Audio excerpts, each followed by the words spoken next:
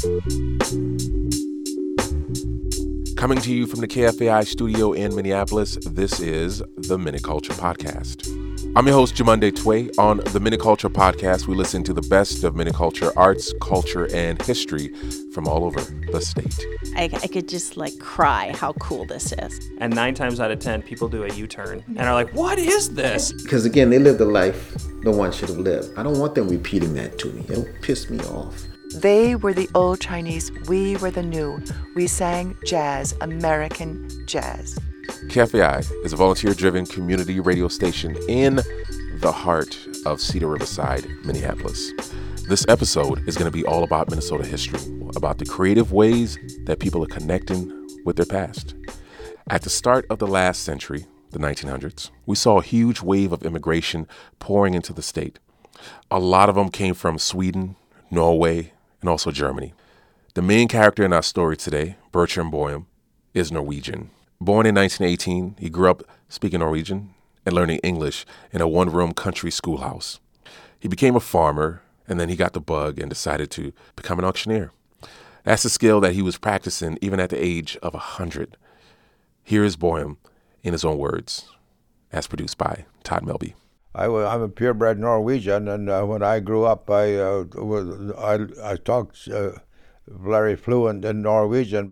Jeg så glad var julekveld, I dag ble Jesus født, og stjerner skinner som min sol, og englen sang sånn søt. Okay, I'm Bertram Boyum. I live in Rushford, Minnesota. I live alone in my home here that I have lived in for 50 years. I moved in here in 1967. I was born on a farm northwest of Rushford. My dad bought the farm from his dad, so it's a kind of a home farm. No electricity, no running water. We lived on a dirt road, and my dad had a Model T. But we got along okay, and I went to a one-room schoolhouse. Of course, no electricity there either, no running water. We had to turn a pencil sharpener by hand, and we had outside toilets, of course. And if we wanted to go to a toilet during the school time, we had to maybe raise our hand with maybe one finger was a signal. Then we could go out. The teacher would nod her head. We had all 8 grades in one school, in one room. Of course, the teacher was much more of a teacher in those days than just a plain teacher. She had to be a fireman. She was a custodian. She had to sweep the floors. And, of course, she had to be a nurse. The little kids, come would smash their finger or something, and, of course, they'd be crying, and she would love them up and maybe kiss them a little bit, maybe put some adhesive tape on them. And then, of course, she'd like a grandma in the wintertime, she would bundle them up and be sure that all the buckles were fastened and the coats were tied and the scarves were on, mittens were on before she sent the little tykes home. We brought our own lunch to school, yes, all the time. But we had a kerosene stove in the school, and a teacher would say, well, tomorrow now, if you want to bring eggs to school, we'd bring eggs over, and then she'd boil them for us. But we had to mark our own eggs with a pencil so that we got our own egg back to be sure that it wasn't spoiled. That was a country school. There was a District 54 in the country, Winona County, Fremont Township. After I graduated from high school, of course, I worked on the farm with my dad. Then in 1940, I was married, and we started farming on our own. My brother and I we rented the home farm from my dad. I always had it kind of in the back of my head that I wanted to do something else. I had been selling the bazaars at the Arndale Church. We had a bazaar there for every year, and I'd been asked to sell that. I had no training. I just picked it up myself, and I think it was the 3rd or the 4th year, my aunt come to me, and she said, Bertram, she said, you're so good at this auctioneering. Why in the world don't you become an auctioneer? And that's all that I needed to leave and go. That was in 1966, and I've been an auctioneer ever since. Okay, let's have an auction sale. I bid $20 and a 1.5. Anybody? In order to be a good auctioneer, you have to be understood. I bid 30 over here, now 5. Would you give me 35, now 40? I bid 35, now 40, now 5. Anybody? There's a lot more to the auctioneering than the people see from the outside. When you're selling, you got to remember where the bid is and how much it is, and then keep going back and forth. 85, anybody 85? 85, anybody 85? At my 80th birthday bash way back in the other century, I had a polka band at my 80th birthday bash, and my 90th birthday, I also had a polka band. That was the Blue Ribbon Farmers, Blue Denim Farmers. What do you plan for your 100th birthday? Well, I haven't planned that yet. I got to reach 100 before I start planning it.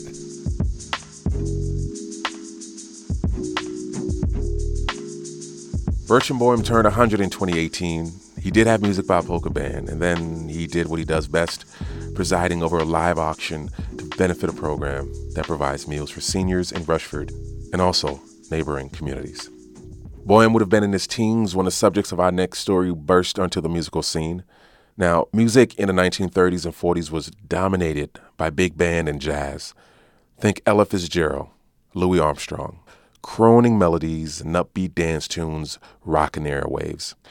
And in the midst of all of that, our sisters from Minneapolis toured coast to coast, dancing and singing in 4-part harmonies. It's the very same old story. Boy meets girl at They were the Kim Lou sisters.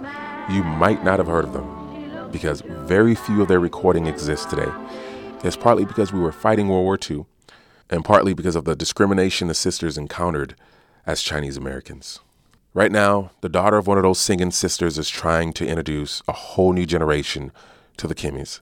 I'll let producer Diane Richard tell the story of the Kim Lou sisters. Perhaps you're familiar with those singing sisters from Minneapolis who tore up the floorboards in the 1940s. Won't you take me out to the ball game? Nope, not the Andrews sisters, the Kim Lou sisters. They became the first Asian American act to star in Broadway musical reviews, and they were known as the Chinese Andrews sisters. That's Leslie Lee, who's making a film about the Kim Lou sisters. She knows the subject well. They were her mother and her aunts. When I was a child, my mother would start tap dancing when she was waxing the kitchen floor, and they would break into song in 4-part harmony during Easter when they were basting the Easter ham. The Kimmies, as they came to be called, wore their jet black bangs blunt, danced in beaded gowns, and sang with gusto.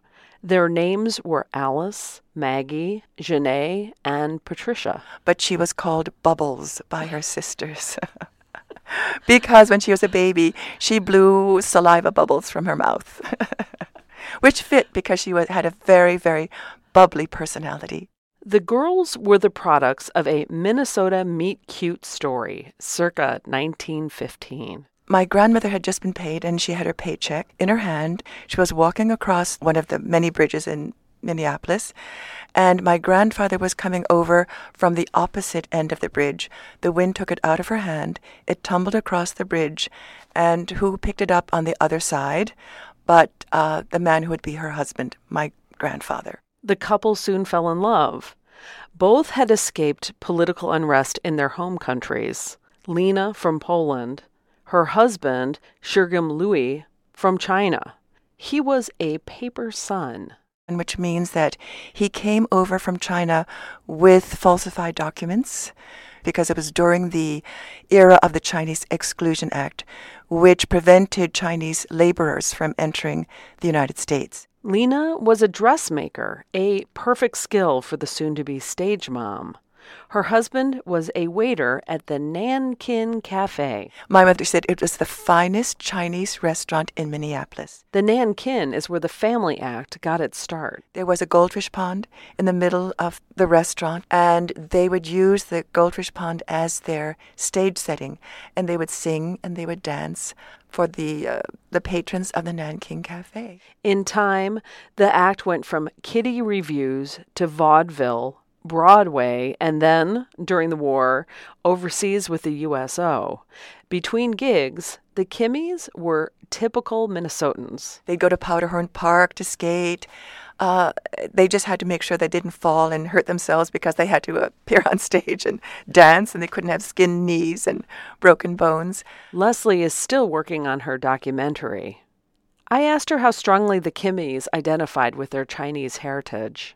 There were a lot of Chinese who did the usual acts of acrobatics, juggling, but they, as my Auntie Bubble said in the film, they were the old Chinese, we were the new, and we didn't do the Chinese type of act. We sang jazz, American jazz.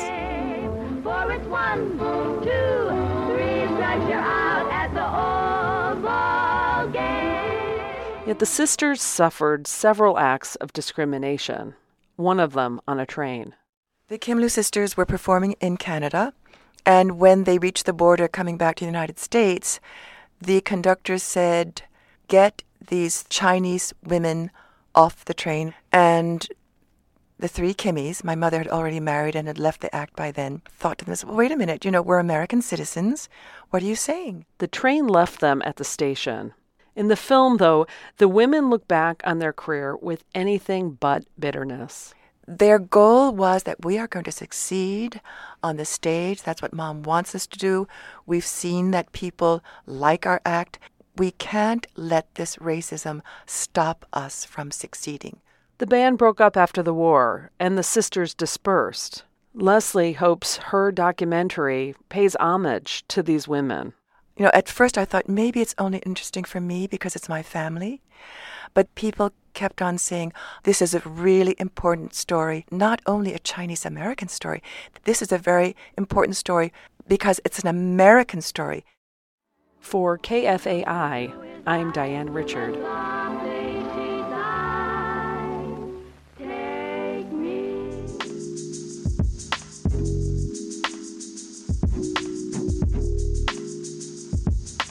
We reached out to Leslie Lee, and her film is still in post-production, but the official companion book to the film is out now. It's called Just Us Girls, The Kim Lu Sisters.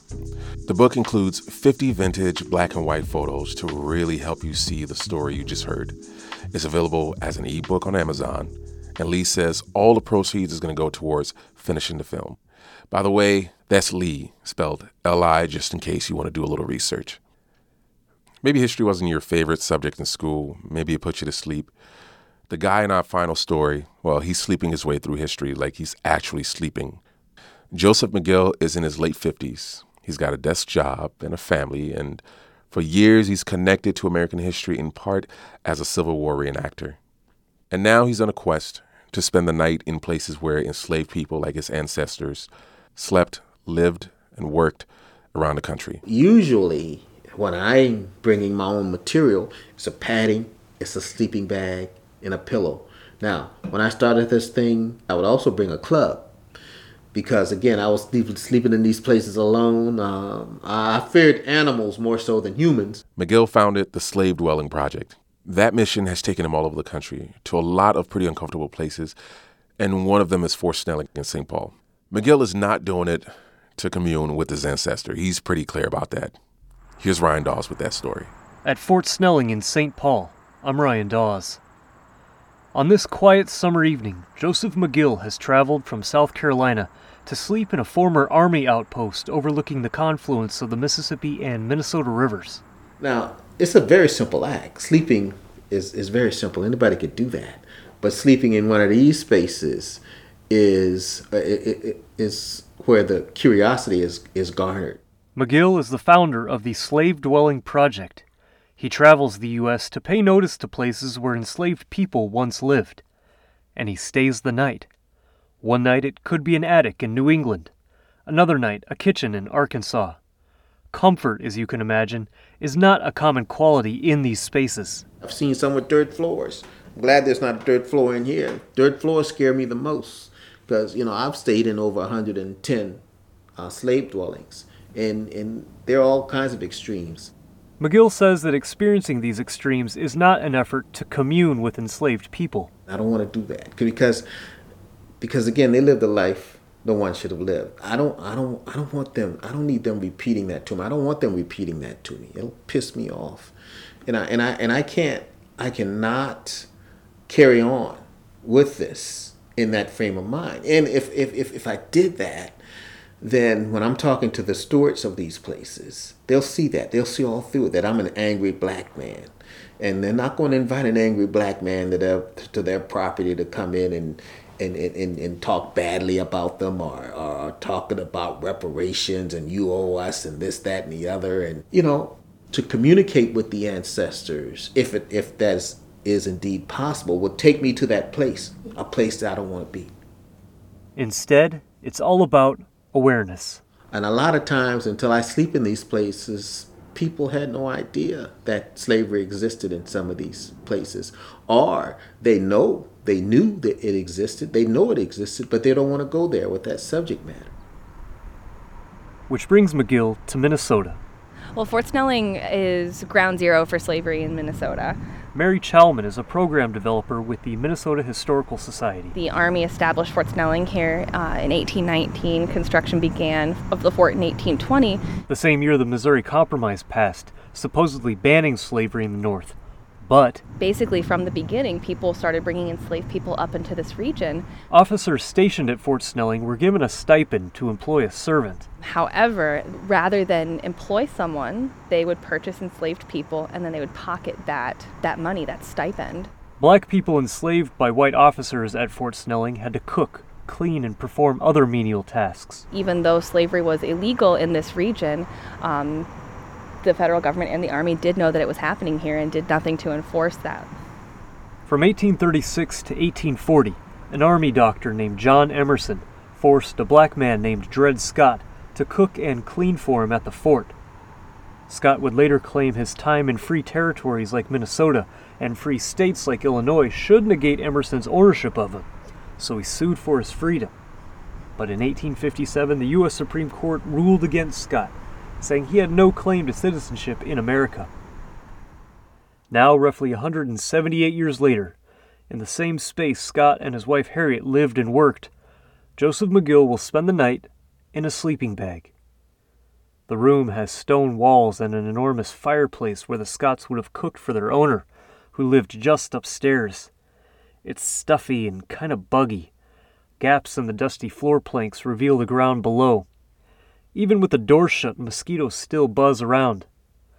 This sweaty room is where McGill wants to leverage your curiosity and confront the complexity of our state's history. This is Fort Snelling. This also ties Minnesota to that institution of slavery. That thing that we try to deny, especially if you're not a southern state, you try to distance yourself from that institution of slavery. But we can't. The footprints all over this place of enslaved people. The Scotts were not the only ones enslaved here. That's a little known fact. Little known until now. Minnesota Historical Society research notes that in the 1820s, 30s, and 40s, anywhere from 15 to 30 enslaved people were working at Fort Snelling every day and every night. For KFAI, I'm Ryan Dawes in St. Paul.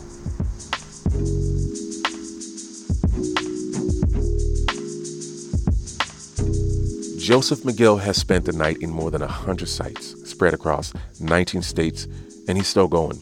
He's not alone anymore. 9 years after starting the project, McGill says he's used each site as an opportunity to talk about slavery and its legacy. He's got a full schedule lined up for 2019, and you can follow the movement at theslavedwellingproject.org. The Men in Culture podcast is produced by Emily Bright, Todd Melby, Sophie Nikitas, and Nancy Rosenbaum. Our music is by Javier Santiago.